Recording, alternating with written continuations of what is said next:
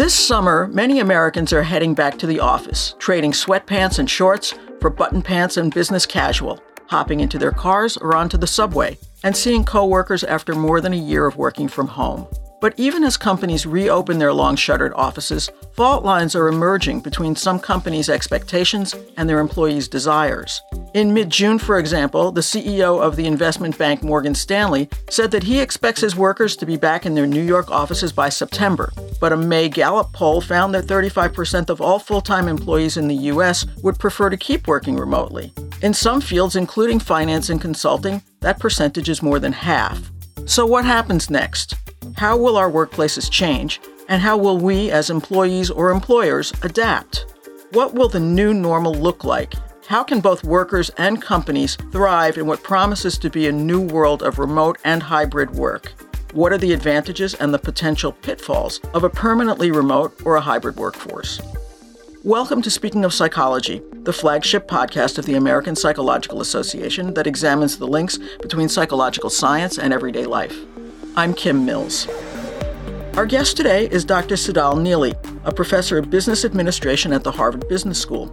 She's been studying remote work since the 1990s, long before the COVID-19 pandemic forced many of us to turn our bedrooms or kitchens into home offices.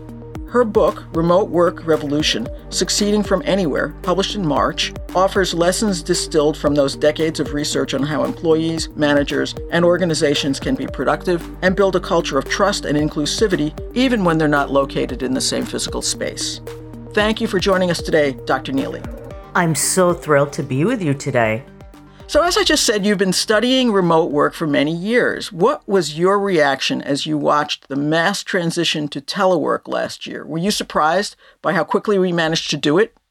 I was stunned because for 2 decades, I did look at technology-enabled work, global work, remote work, virtual work, but it was always 25-30% of organizations that participated in any kind of virtuality, sometimes because they were globally distributed. And the adoption of many of the digital tools that people picked up in like days have always been a source of frustration for companies. We have all these tools, people don't adopt them. So to see people having to use them and for the technologies to become lifelines within days across industries was extraordinary. Never in my lifetime did I think that we would see such scale or magnitude, but we did it. What changed since you first started studying remote work that made the transition go so smoothly? It's not anything related to the technology. It's the necessity.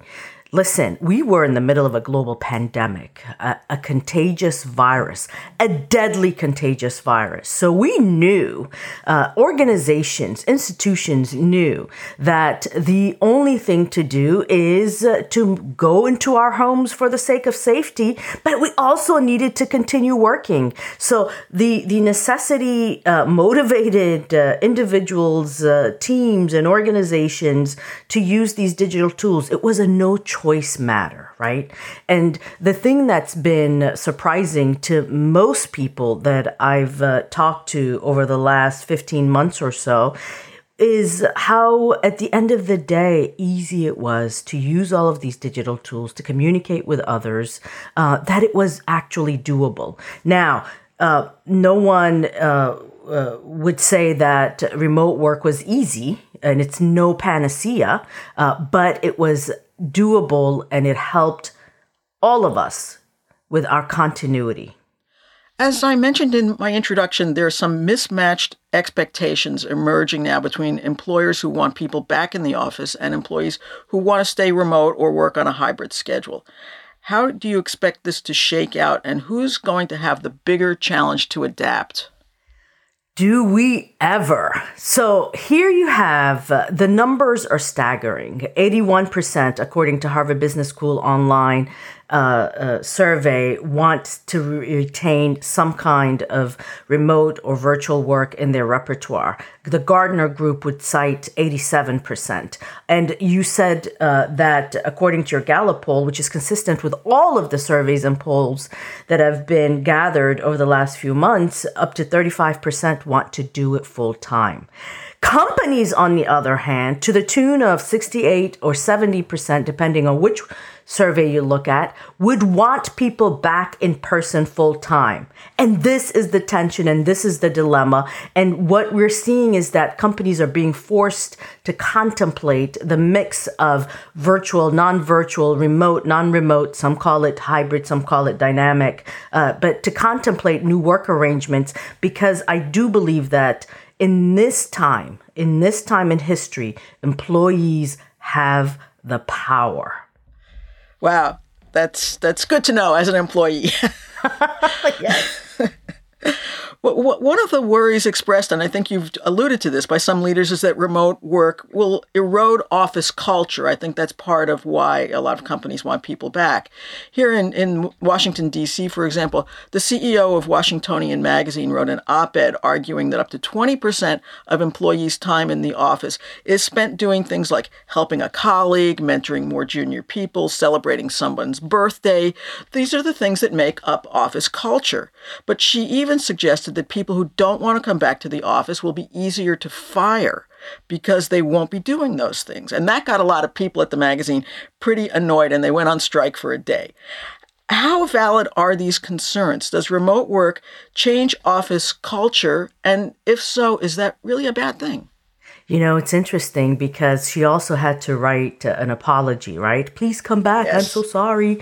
Going back to the point of who has influence and power at this point, she needed them. So she apologized. I'm so sorry. And come back, please. Here's the thing. What I've been saying for several months now, and I still feel the same way about this, is that the cultures of our organizations as we've known them have shifted and changed. Remote work's presence, starting about March 2020, has changed how people work together, how people communicate, how people solve problems. What is culture after all? Culture is defined as what are our shared values, which means what's important to us. That's typically fixed and unchanged unless we're growing along those dimensions. We're augmenting our shared values. But the other part of culture is what are our shared norms, the attitudes, the behaviors that we espouse in order to get work done. People talk about cultures, how work gets done. Now, there's no doubt that how we've been getting work done since the pandemic hit has shifted. We don't have people down the hall any longer. So we create opportunities, structured, unstructured opportunities to mentor. We've been onboarding virtually, which is a thing.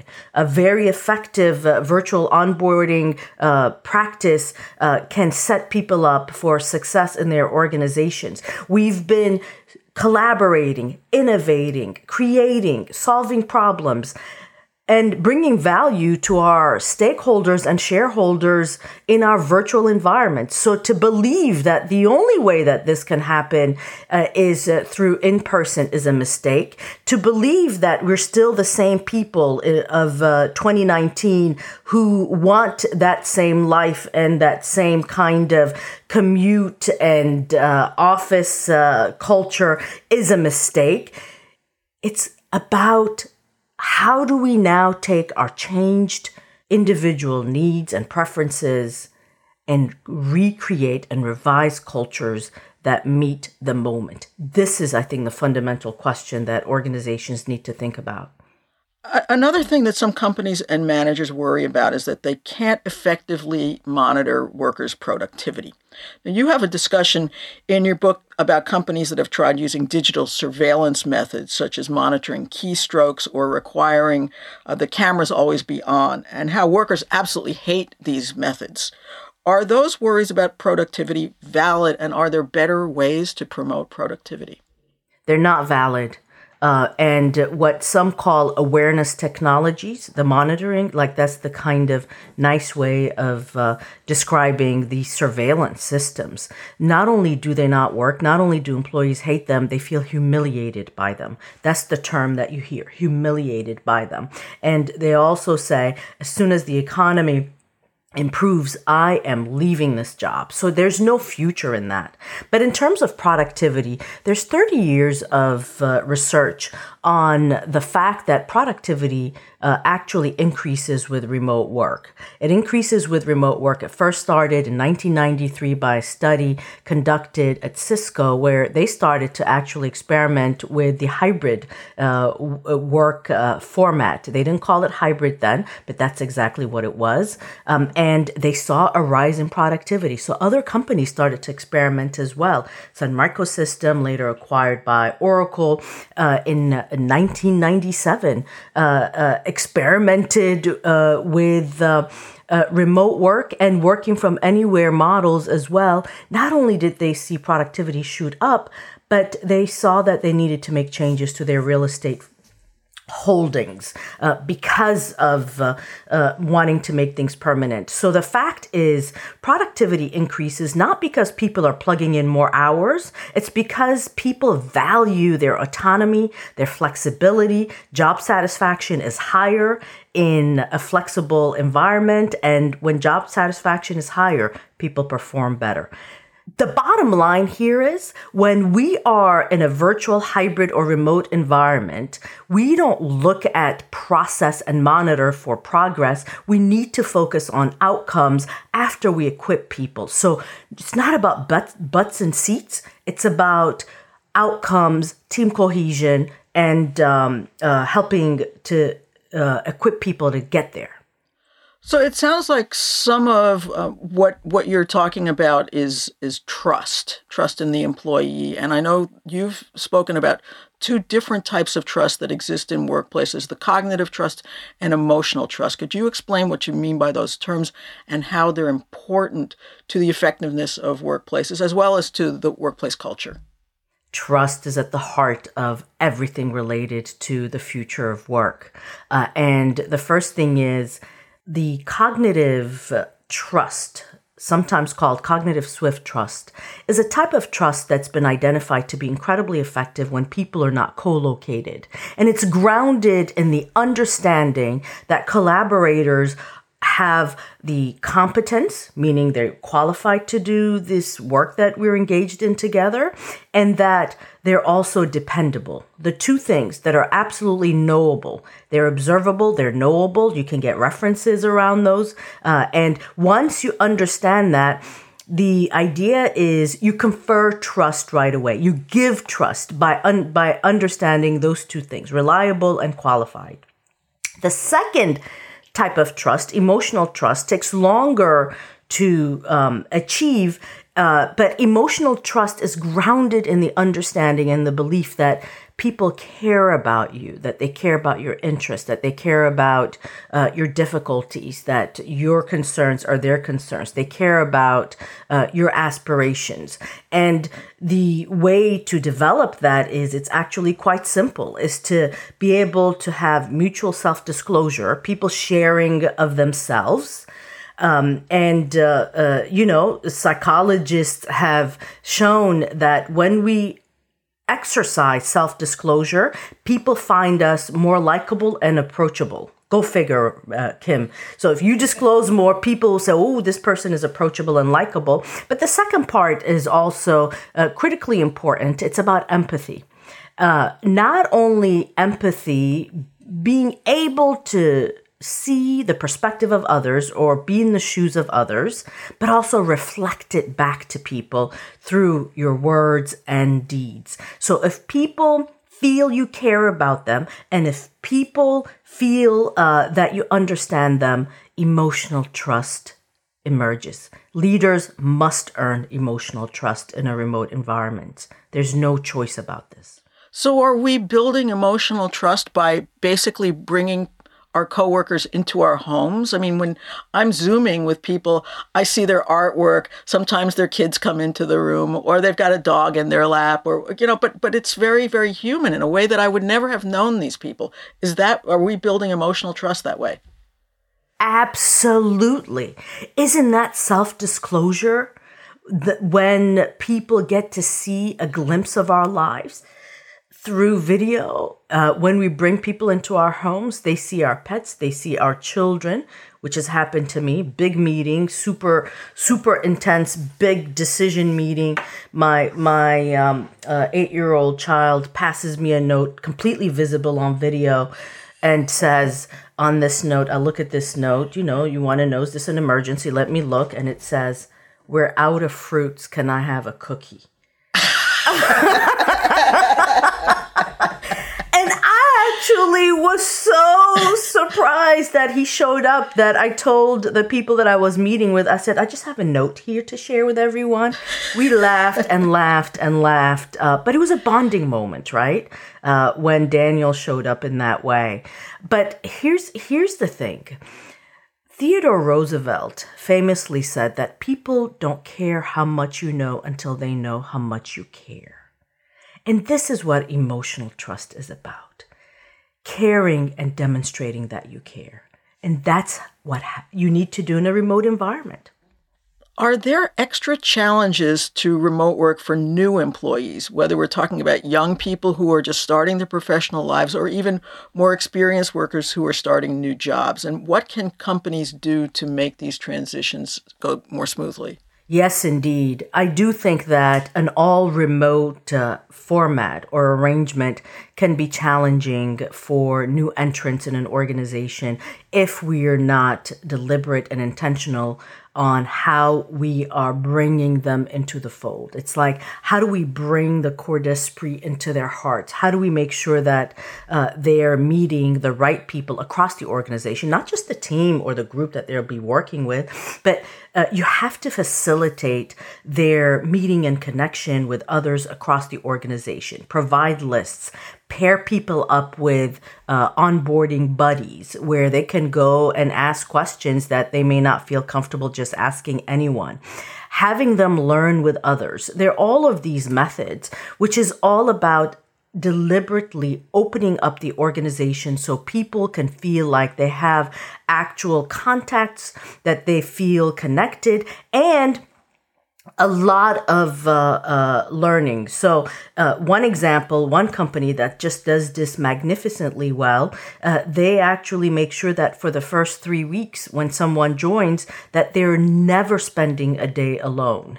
They're always connected in some kind of activity, whether it's learning, meeting, attending, observing, virtual lunches, virtual tea, with others. So very quickly, people feel, I feel like I'm part of this. That's a great plan. Well, let's talk a little more about the hybrid office. Many companies right now are not planning to go fully remote, but they're considering allowing employees more freedom to telework part-time, which of course has challenges.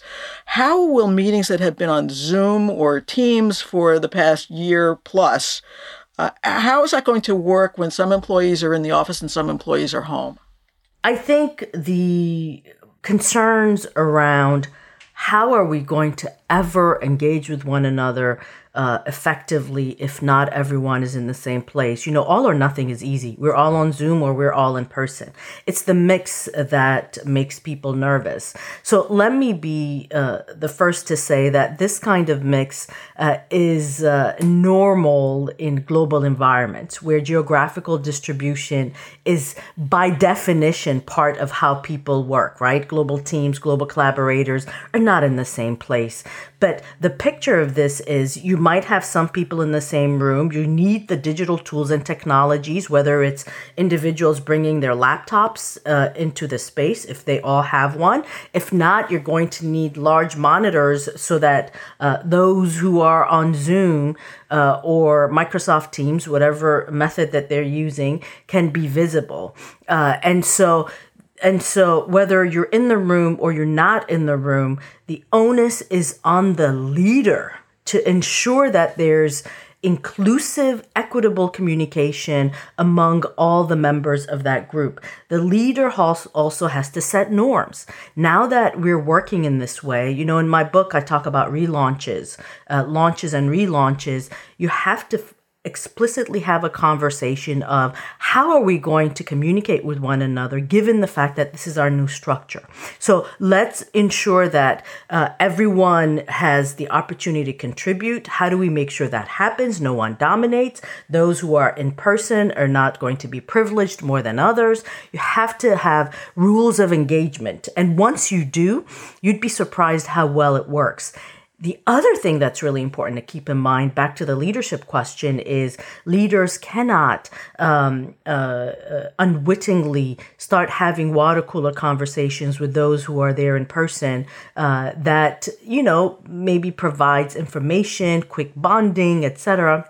Leaders have to be very careful about that because people are not there in person doesn't mean that they don't deserve the casual, interactive type of moments with them. So they have to ensure that they're doing the same things with those who are not in the room, even if it's at a later time.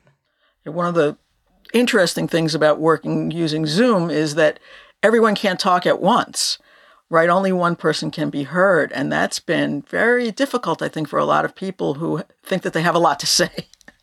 Indeed. That raising hand function, huh? But, like many people back in school. Many people say that the video conferencing modality has been democratizing for some people, particularly people who'd felt marginalized or not enough opportunity to speak in the past. People have felt like they've had more opportunities in this type of environment. So for me, the lessons that we've gained over the last 15 months, whether we're in person or not, we should carry forward, give everyone voice, give everyone an opportunity to contribute. So there's been a lot of discussion over the course of the pandemic of the idea of Zoom fatigue. And one thing that you discuss in your book is the importance of choosing the right digital tools when you're working remotely. So not everything needs to be a video call. Can you talk about that? I mean, what are the differences between synchronous and asynchronous and rich and lean communication tools? Absolutely. You read the book, Kim. I love this. This is like amazing. Listen, I am firmly convinced that tech exhaustion should not exist. People call it Zoom fatigue, but since the CEO of Zoom has endorsed my book, I no longer use that term. But no, the tech exhaustion occurs when we over-index on certain communication tools that are video, or we schedule meetings edge to edge just because we can. We absolutely should not. And then on top of that, we have video calls when in fact we should be sending a simple email. So the rich versus lean media and asynchronous and synchronous media are various ways to categorize technology, the features of technology. So lean media is something like email or Google Docs, where you don't get context, you don't get nonverbal cues. It's text, it's rapid, different than a video conference where you do get context, you do get nonverbal cues, but you don't always need those. Sometimes lean is exactly what you want. The synchronous asynchronous speaks to real-time live versus delayed. On many occasions, for example, if you need to process complex information as a group, the worst thing you can do is get on a video call to talk about complex information that needs to be processed, digested. The most efficient thing to do is you send it through some kind of lean medium and then perhaps talk about it in the end. So there's so many efficiencies that we're losing because we tend to choose technologies that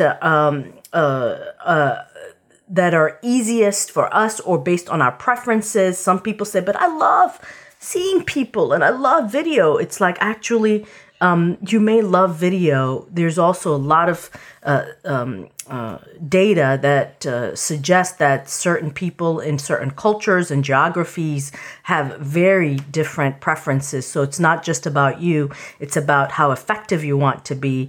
And to mix it up, you have to mix it up. We've been talking about remote work as if it's universal, but of course it's not. Many jobs have to be done in person, and some economists and political scientists have written that remote work is going to contribute to the already dire problem of inequality because the financial and work-life benefits of telework go mostly to high-income office workers. Do you worry about that aspect of remote work, and is there anything that we can do to compensate for this?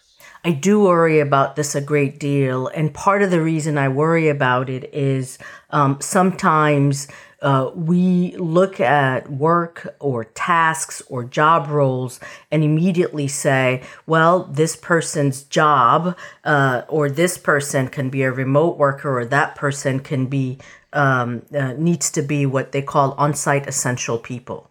The reality is if we are redesigning our environment to be more hybrid and to give people more flexibility so that they have some at-home work days, we need to have a system-level view at what we need to get done in an environment. And what I mean by that is not categorize individuals as on-site versus remote people, but look at the work and how we can distribute the work so that we can give people the opportunity to have flexible work. I'll give you an example of this. So say you have 6 to 7 people that have to be on-site essential people because either they're attached to major servers in your organization, mainframe rooms, et cetera, that they need to control rooms, rather, that they need to make sure work well. The question is, how can we think about the 6 people and say, well, we actually need to be pooling and rotating so that 3 people can come on site and the other 3 can work from home on these different things. We have to be thoughtful and creative to, first of all, understand what can be done remotely or not. The second thing is, there is no doubt that there will be people who will need to be on site.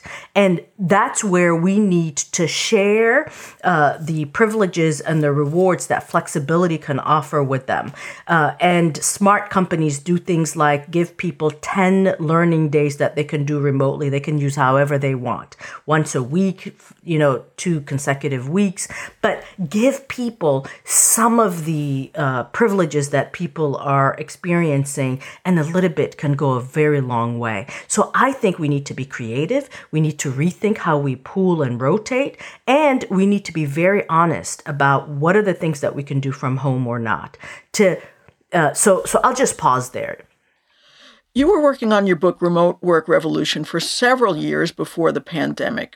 And also you've been studying this whole concept for a couple of decades, as we said. What got you interested in this topic to begin with? I was convinced in the late 90s that technology was going to completely change how we worked.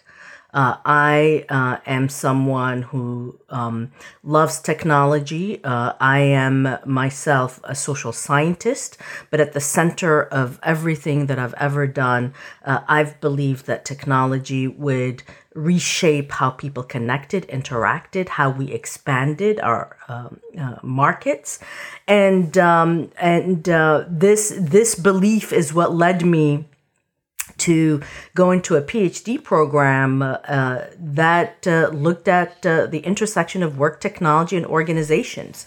And what I didn't anticipate is that it would unfold in the way that it did. I believe that COVID has accelerated the virtualization of work by a decade or more, maybe even 20 years. But I was always convinced of this. And so my work always looked at the business practices at the top level, all the way down to the micro, the everyday work activities that would be shaped by global economy, that would be shaped by digital transformation. And I believe that this accelerated pace that we are in now is only beginning. So did what you observed over the last year change the book? I mean, you were in the middle of writing it, correct? And here the pandemic hit. Was there anything that surprised you and then you had to sort of, rip up a whole chapter and start again? It's interesting. The book ultimately was designed around a set of questions that came up when I did a Q&A session with managers and leaders with Harvard Business Review. And interestingly enough, there were 15 top questions that everyone had. And so we wrote an HBR.org piece that said the title was 15 Questions, Answers About Remote Work. The moment that went live, I think we had something like 500,000 downloads in just a few days, which showed that this was not only what managers were worried about, but there was an audience for this. So the book ultimately was organized around these key questions, around productivity, around trust, around digital tools, around the global framework that people need to think about. And so it was really informed by today, but I used all of the work of the last 50 years on virtuality and remote work to answer these questions in the book. One of the things that I would have loved to be able to do, but, publishers say, there are such things as word counts, is to try to think about how remote work might affect certain professions, whether it's teaching, whether it's sales. We do have a section in there. How do you do the emotional trust development in a sales context, right? It's not just within the organization, but outside the organization. I knew I had to add a piece there, but I would have loved to elaborate more on those things. But there's always future work. Any advice, just to wrap up here, advice for workers and employers as we venture into this new world? Yes. The new term that I think captures all of the things that employees want is work-life flexibility. The reason productivity goes up in remote work is because people can enjoy work-life flexibility. We used to talk about work-life balance as an aspiration for people, but no one could ever achieve work-life balance. And then we started to talk about work-life trade-offs, where you lose in some places and you win in other places. You decide where you want to have your wins and losses. Today, we can talk about work-life flexibility by incorporating some remote work in people's professional arrangements. And my deepest hope as we end our conversation today, Kim, is that people approach the future of work as leaders with courage and looking at their organizational needs and the needs and preferences of their employees rather than with the fears of the unknown. Remote work, hybrid work, can be extremely effective so long as we set the right framework, equip people, and move forward with courage. Well, thank you for those wise words and for joining us today, Dr. Neeley. It's been very interesting talking with you. Thank you for having me.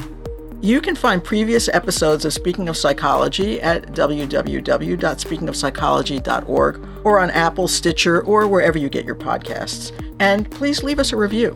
If you have comments or ideas for future podcasts, you can email us at speakingofpsychology@apa.org. That's Speaking of Psychology, all one word, at apa.org. Speaking of Psychology is produced by Lee Weinerman. Our sound editor is Chris Kondayan. Thank you for listening. For the American Psychological Association, I'm Kim Mills.